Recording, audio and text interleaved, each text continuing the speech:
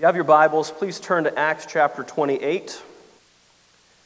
Acts chapter 28.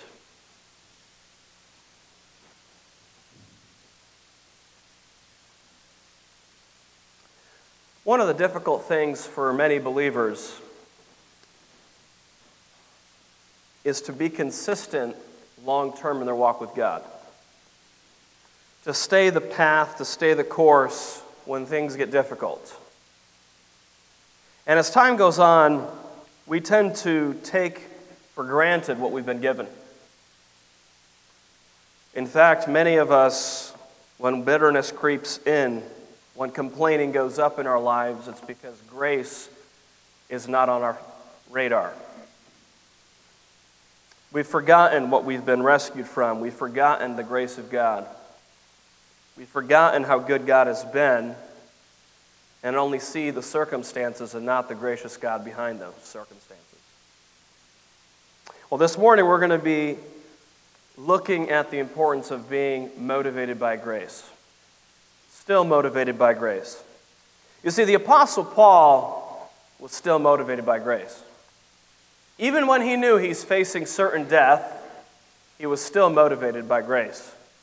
This morning we're going to be looking at three things here in Acts chapter 28. Number 1, escaping death, verses 1 through 6. Number 2, helping others, verses 7 through 10.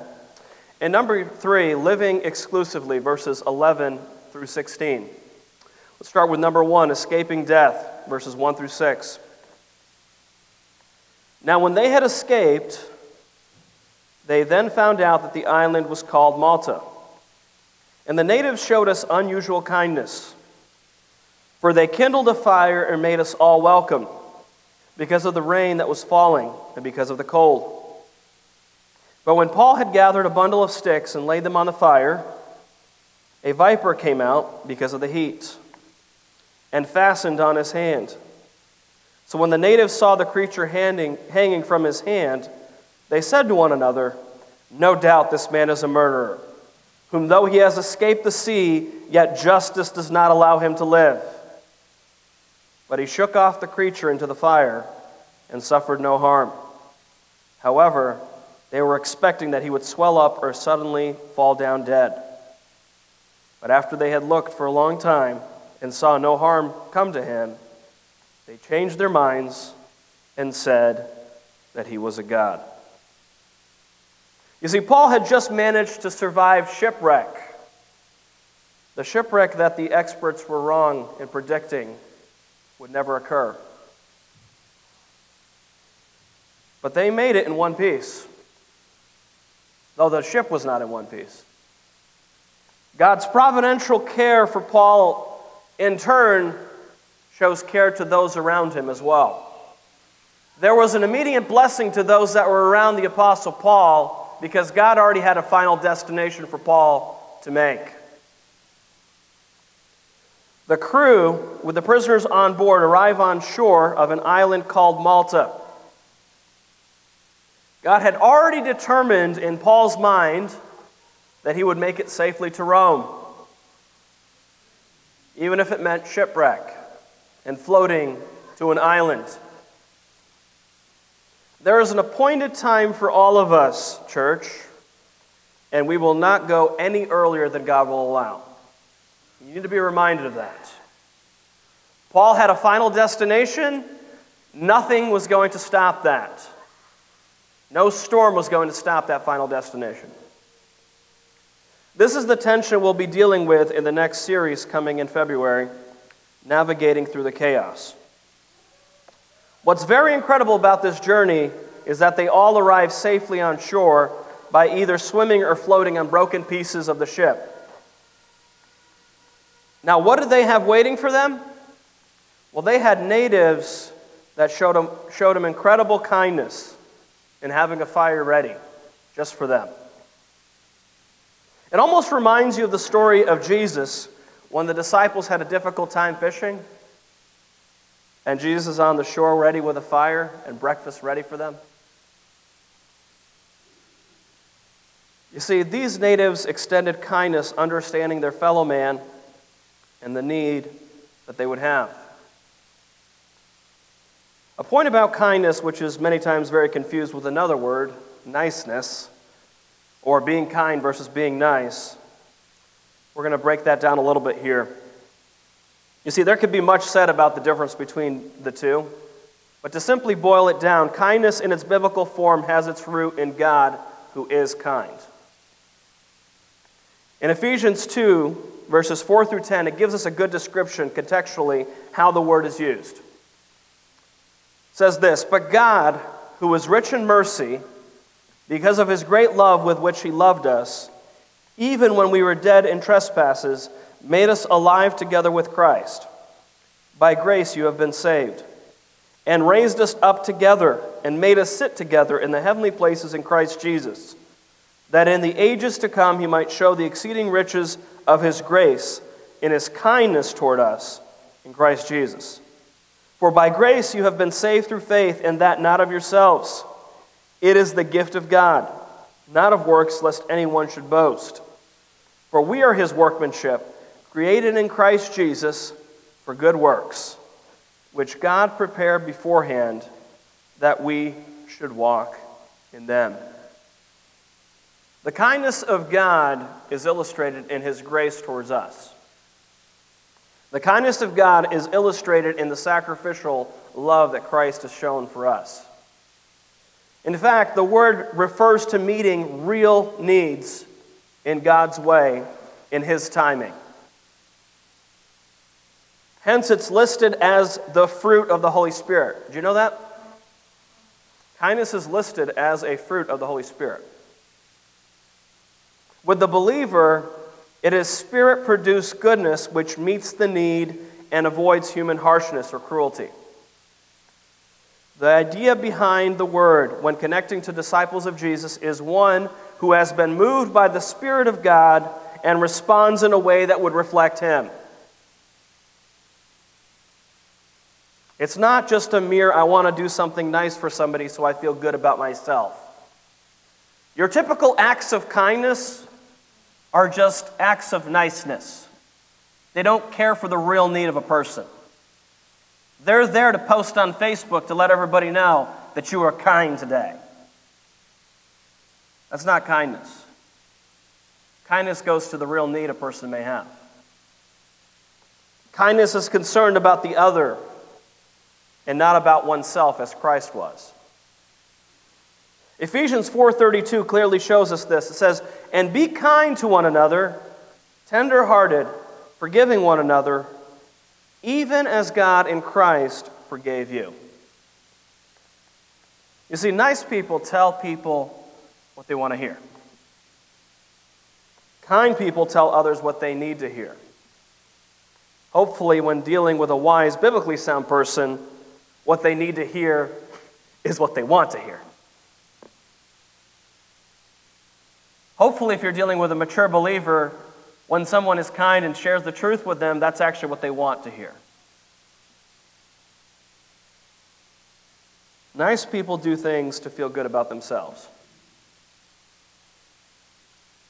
Kind people do things out of meeting real needs that others may have. They go beyond giving someone a couple bucks. They spend time. They invest. They invest in others for the long haul. Nice people want to be liked, so they never say anything controversial. If only modern Christianity understood that Jesus was the furthest thing from nice. But he was kind. He cared so much about the inner man that that's what he went after. Kind people care most about the truth, particularly if they're grounded in Scripture, at the expense of being controversial at times. Now, some people are controversial and they're not kind. Don't conflate the two together. Jesus was kind, but he was not nice. He said and did things that angered many. But when it came to meeting their deepest needs and our deepest needs, he always remains kind. always. Many Christians' view of Jesus as a sacrilegious, unbiblical version they've come up with in their own minds. Oh, Jesus would never say that about hell, but he did. Oh, Jesus would never confront my immorality, but he did. Oh, Jesus would never confront my greediness and my love of money. Oh, he did many times. The statements of Jesus about hell are viewed as unloving and not kind.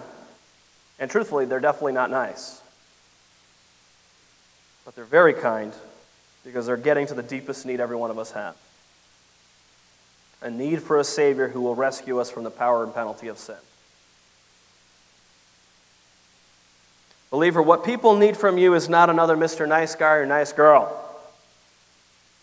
They need a saint reflecting the kindness and goodness of Christ, and one which deals with the realities of judgment and eternal bliss, not just one or the other. Jesus would have strong statements about hell and also have statements about preparing a place for us. It's not either or, it's both. At different times, each truth may be needed to be communicated more heavily. To a suffering saint whose loved one is in glory, the victory is won. To the wandering saint, the truth of the chastening love of God for his own. Your loving people properly will not always seem right to everyone watching, believer. You're going to come across pretty mean to some people. You're going to look very harsh to some people. But if you emulate Christ properly, that's the kindest thing you could do. If you're following the leading of the Holy Spirit, if you're in tune with the Word of God, you will have direction. Listen, believer, do not take it on yourself to respond with just mere instinct when things come up. But be mindful of the Spirit's working. Paul here with the rest are shown incredible kindness by these natives. As they knew these people need warmth, they were just in the cold waters. Remember, this is around wintertime. Now what's incredible is Paul gathers some sticks for the fire as he gets to shore. Paul is not just waiting on others to serve him, he springs into action helping others out. Many a believer, if they had the situation of a shipwreck, would not be doing what Paul's doing here. They'd have a pity party. Don't you know, we've just been in this shipwreck. We barely survived. Doesn't faze Paul one bit.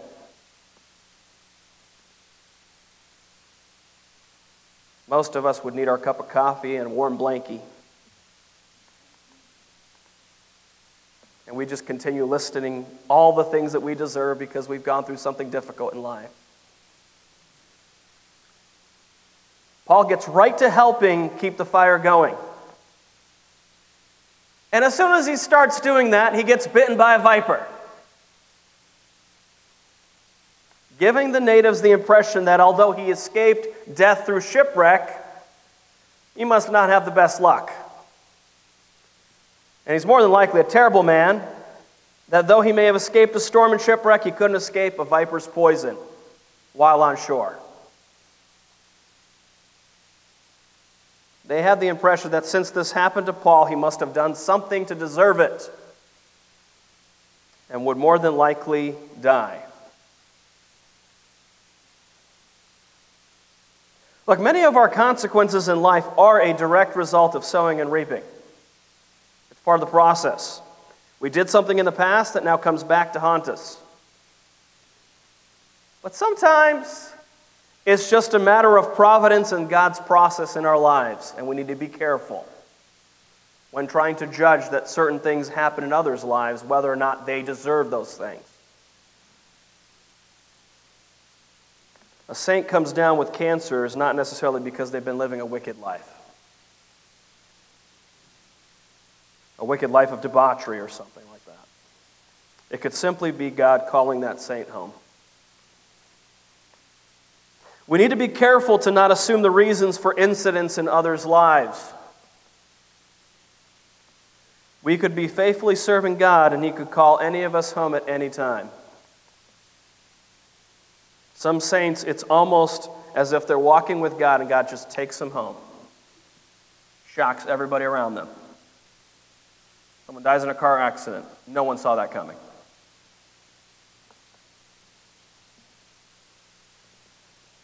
Others, it's a discipline for not taking seriously what God has called them to. Now, as a side note, as you're reading this in the narrative, Paul did not intentionally pick up the snake and go, "Bite me, see?" He wasn't trying to test God and show off his snake handling skills, unlike some false prophets like to do even today. Be careful, believer. Don't assume that because God's got it under control that you should take unnecessary risks in areas of your life. That is not the point here in this text. Well, if God protected Paul, I could be foolish and go ahead and have a snake bite me. That's not the application here. God had a final destination for Paul, and nothing was going to stop that. Paul also had a certain promise because he was an apostle, like the rest. That doesn't apply to you and me. We need to be careful that we don't assume that because God's got it under control that we shouldn't take unnecessary risks in areas of our lives where God is clear. When it comes to our money, our relationships, even our time. Listen, you and I need sleep. To pretend that that's not important is not being scripturally sound. In fact, Jesus himself took naps. And yet so many people take unnecessary risks in the church and they go, "Well, I'm doing this for the Lord." And you're missing the practical.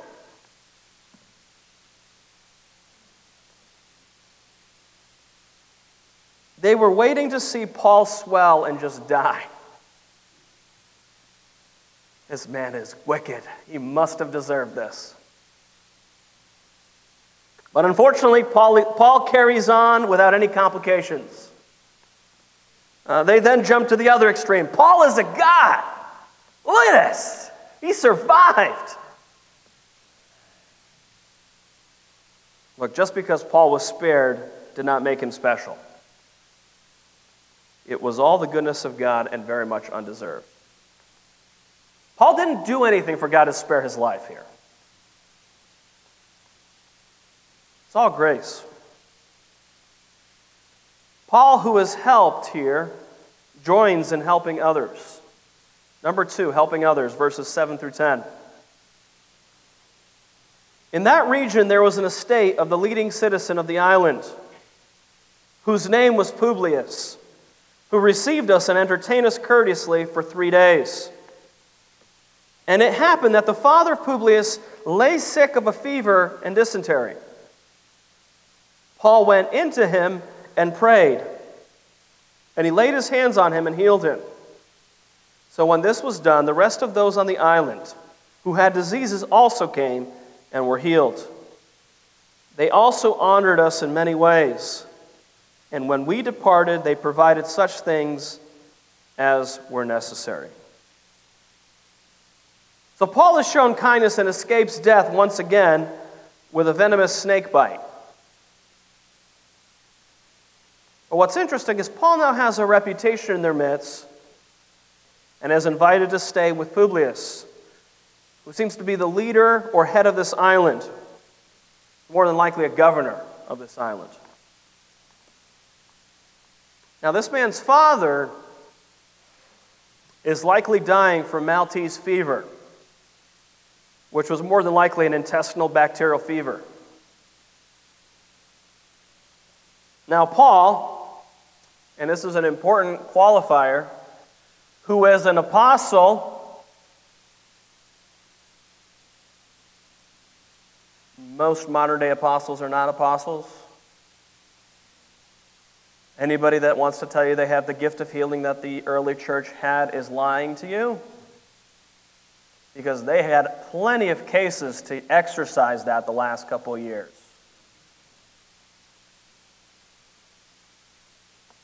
Paul, who is an apostle, prays and lays hands on this man, and the man is healed. By the way, the healing is instantaneous.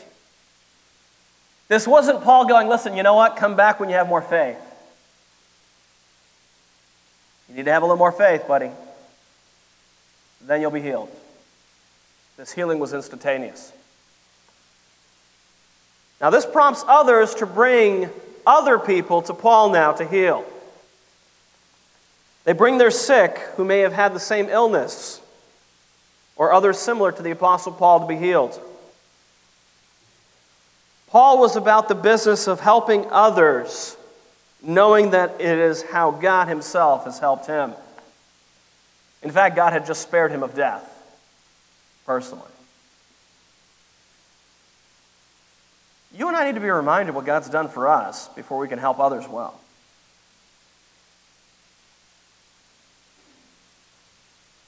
Those who were helped honored Paul and gave them all the necessities while they stayed there. Now look, there's a few quick pointers in this text I want us to see. Paul was treated as a guest, but that did not stop him from helping the host. So many are about the business of being served that they forget to serve when they have the opportunity to. Everybody's all, about me, give it to me. Paul has just escaped shipwreck, is on shore, is cold, hungry, and helps with the fire. Paul serves with the calling of an apostle. He's able to heal the man because he was gifted by God to do so. Here's an important practical truth. So many try to help in ways that are only self-serving than really caring deeply for the needs of those around them. Do we help people so others are impressed by us, or do we help people so that God is pleased by us? Are we going for the real need that people have? When we teach in school, do we do it because we care about the soul of the child and their well-being long-term and the practical implications of them making foolish choices? It goes beyond them talking out of turn. There are habits that are formed. There's the gospel at stake.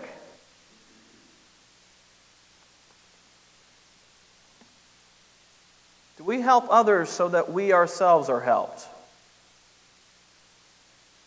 Is there a selfish motive behind it?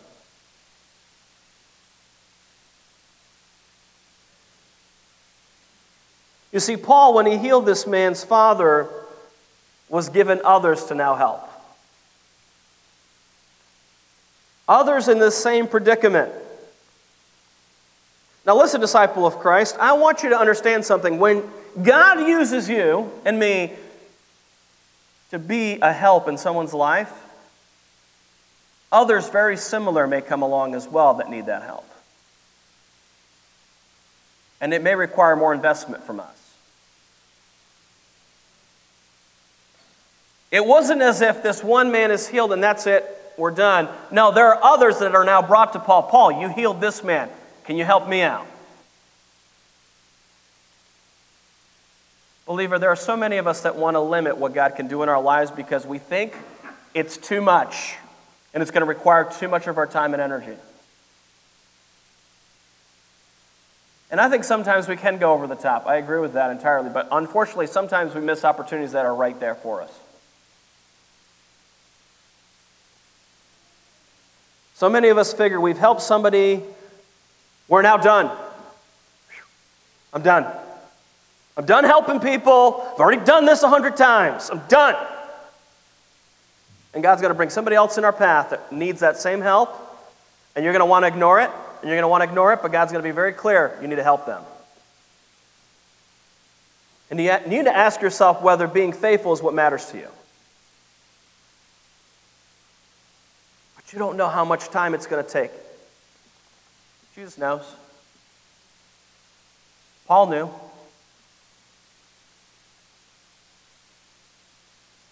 You want to talk about investment? Paul broke down in tears when people that he invested in did not live their lives properly. And we're upset because somebody we helped is not seeing immediate improvement right away.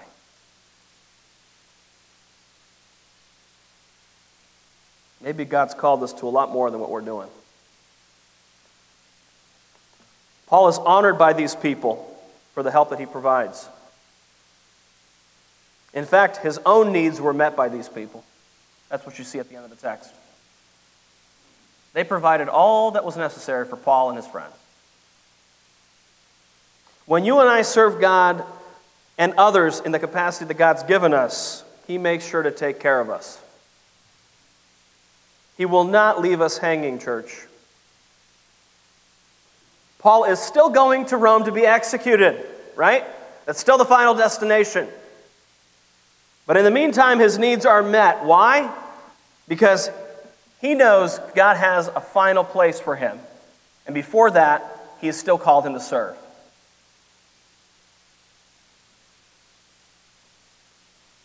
When it's time to go, that's when it all stops, believer. But before then, God will be good, and He will be gracious, and He will make sure that you're taken care of.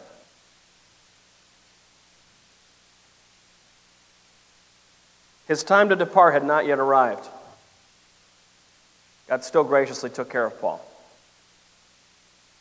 In fact, Paul not only had his needs met, he even gets to live exclusively. Look at the next text. Number 3, living exclusively, verses 11 through 16. After 3 months, we sailed in an Alexandrian ship whose figurehead was the twin brothers, which had wintered at the island. And landing at Syracuse, we stayed 3 days. From there, we circled around and reached Rhegium. And after 1 day, the south wind blew, and the next day we came to Puteoli, where we found brethren and were invited to stay with them 7 days. And so we went toward Rome. And from there, when the brethren heard about us, they came to meet us as far as Appii, Forum, and 3 Inns. When Paul saw them, he thanked God and took courage. Now when we came to Rome, the centurion delivered the prisoners to the captain of the guard. Check this out. But Paul was permitted to dwell by himself with the soldier who guarded him.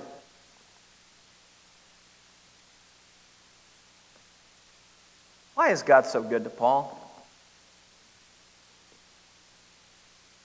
I mean, believe me, Paul's still going to have to be executed. But in the meantime, why is God so good to him on this? It's all grace, believer.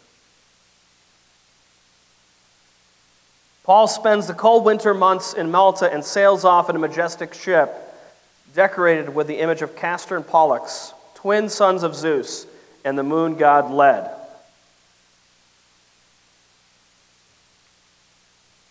They stop in Puteoli, a Jewish colony, which apparently had a church there, and Paul was able to stay with them for a week before getting set to finish the trip to Rome. Now, what's amazing is news had spread that Paul was arriving at Rome, and other brothers, disciples of Christ, travel to meet up with Paul as he's nearing Rome. In fact, they traveled many miles to see the Apostle Paul, meeting him at the marketplace and in the inn. By the way, this was a huge encouragement for the Apostle Paul, to see his brethren that labored with him in the gospel, longing to catch up with him as he was making his way to Caesar.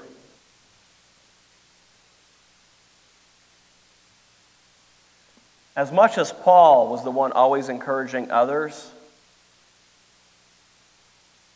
he himself needed to be encouraged.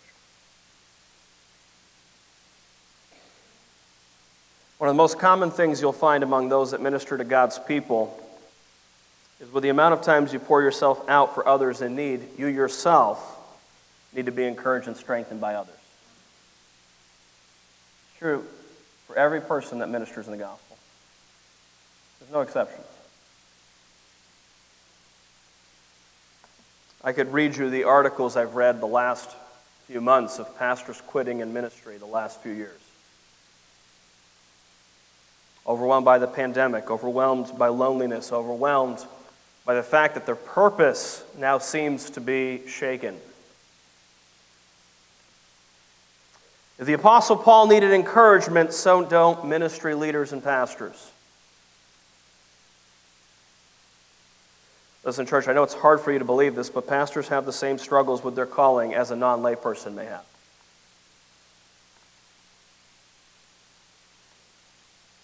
We're just like the heroes in Scripture that struggled with it as well. People like Moses, Elijah, even David. We're all made of the same stuff. We're really not superheroes. We also struggle with insecurity, frustration, loneliness, anxiety, you name it. Anything you're struggling with, we also struggle with. Maybe to different degrees. Now I want you to picture Paul traveling back and seeing the brethren going out of their way to travel 30 miles to go see him on his way to Rome. Like, these men made it a priority to come visit Paul. Like, Paul had invested so much into the gospel ministry that because they knew he was coming to Rome, they went out of their way to go meet up with him. In a sense, they had an idea that this was it for Paul.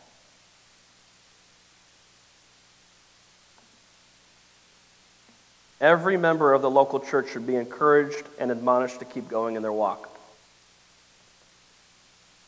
It shouldn't just be up to certain people that we think need it. Everyone needs it. You see, Paul is given special privileges in living by himself, with just the soldier there to watch, giving him opportunities for guests to come visit him exclusively. As difficult of a season as Paul has just gone through, God has given him all that he needs, and even special privileges other prisoners were not able to enjoy. God truly took care of Paul. In our most difficult seasons of life, God will give us people along the way to be an encouragement. He always has and always will. It doesn't mean that we won't feel lonely at times, as Paul himself mentioned in other letters, that he felt that everyone had forsaken him. But this moment was one of encouragement to Paul, because people went out of their way to come see him. Paul sure felt lonely at times, but God will take care of us as he did the Apostle Paul. So in conclusion, church, how has grace motivated you? How has grace motivated you? What are some things that God has spared you from? Well, one of the greatest, if you're a child of God, is eternal damnation. It's a pretty big one. That's the reason you are a member of a church. Is because God has spared you of eternal judgment. Don't you think that should be more than a small motivation in life? Don't you think it counts for something to have eternity settled? Some of us have literally been spared from sure death even in this life. We've seen flashes of death staring us in the face. God, for some reason, spared us and gave us another opportunity here on this earth. He's not done with you and me. He's not done just yet. There's more for us to do. I was encouraged yesterday looking at the verse-by-verse ministry and realized that they had just lost their pastor 1 year ago. And one of the quotes I saw on their website, which I was very encouraged by, he says, while you're still on this earth, and I'm paraphrasing, of course, God still has a purpose for you in sharing the gospel. That's why you're still left on this earth.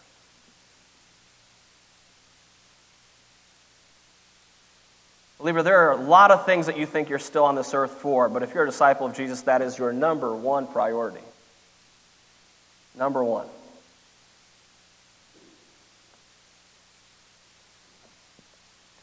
Because of God's kindness toward you, are you now motivated to do more as a gospel witness towards others?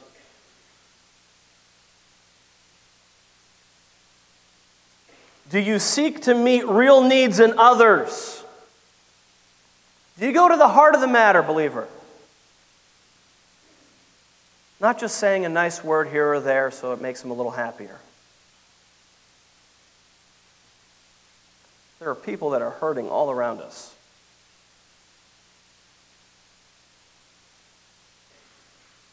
Do more than just trying to say something nice to ease your conscience because you said something mean.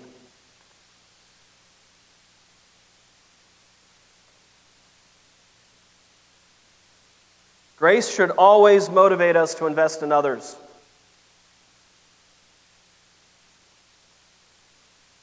We're willing to invest in others because we realize finally what we've been blessed with.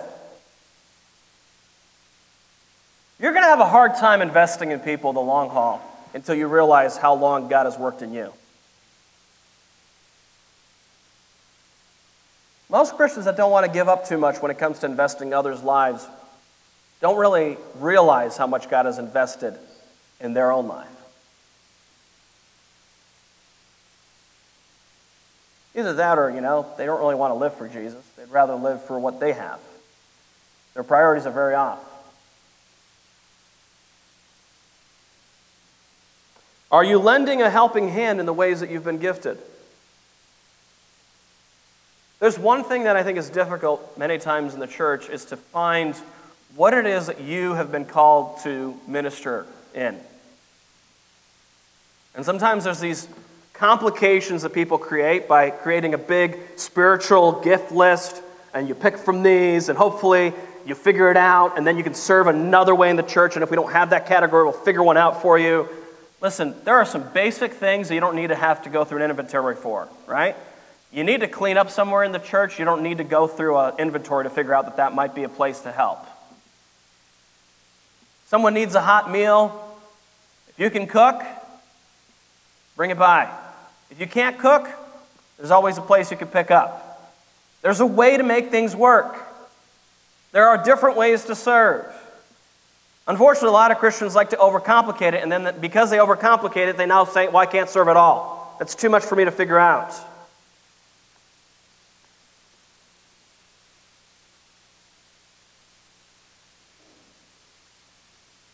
Realize that your help with one may lead to a helping of others. I'm going to be right up front. I have faced this situation many a times where I know that if I invest in this individual, that God will send me others like them to now have to invest in by default.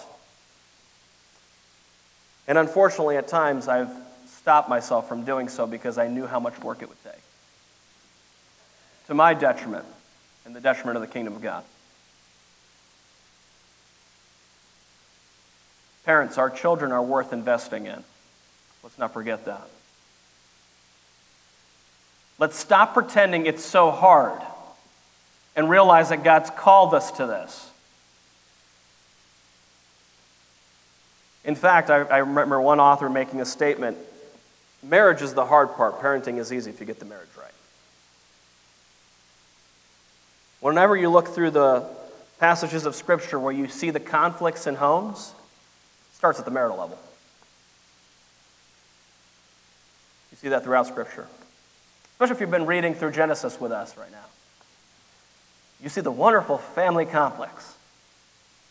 I encourage you to read. It's an excellent read right now.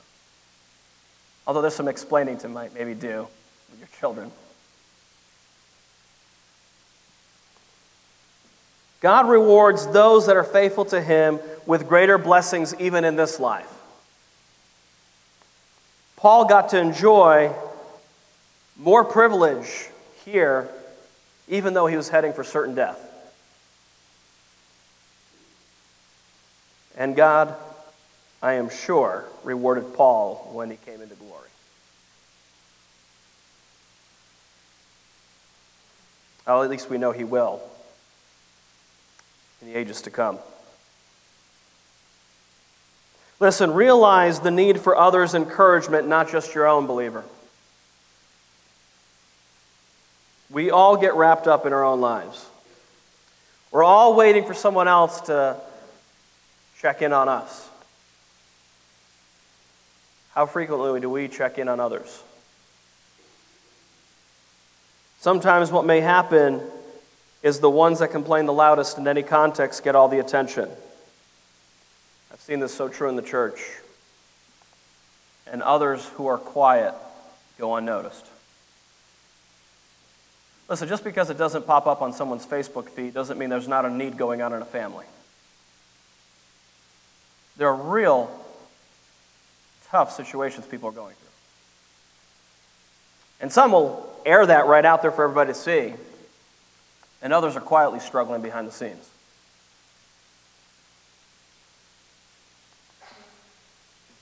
Not everything is posted on Facebook by everyone.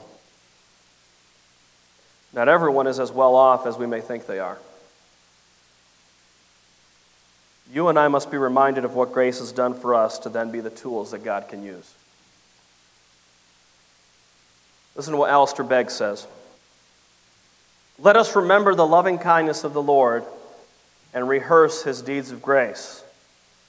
Let us open the volume of recollection, which is so richly illuminated with memories of His mercy, and we will soon be happy. Let's stay motivated by grace, church, by remembering what grace has done in our lives.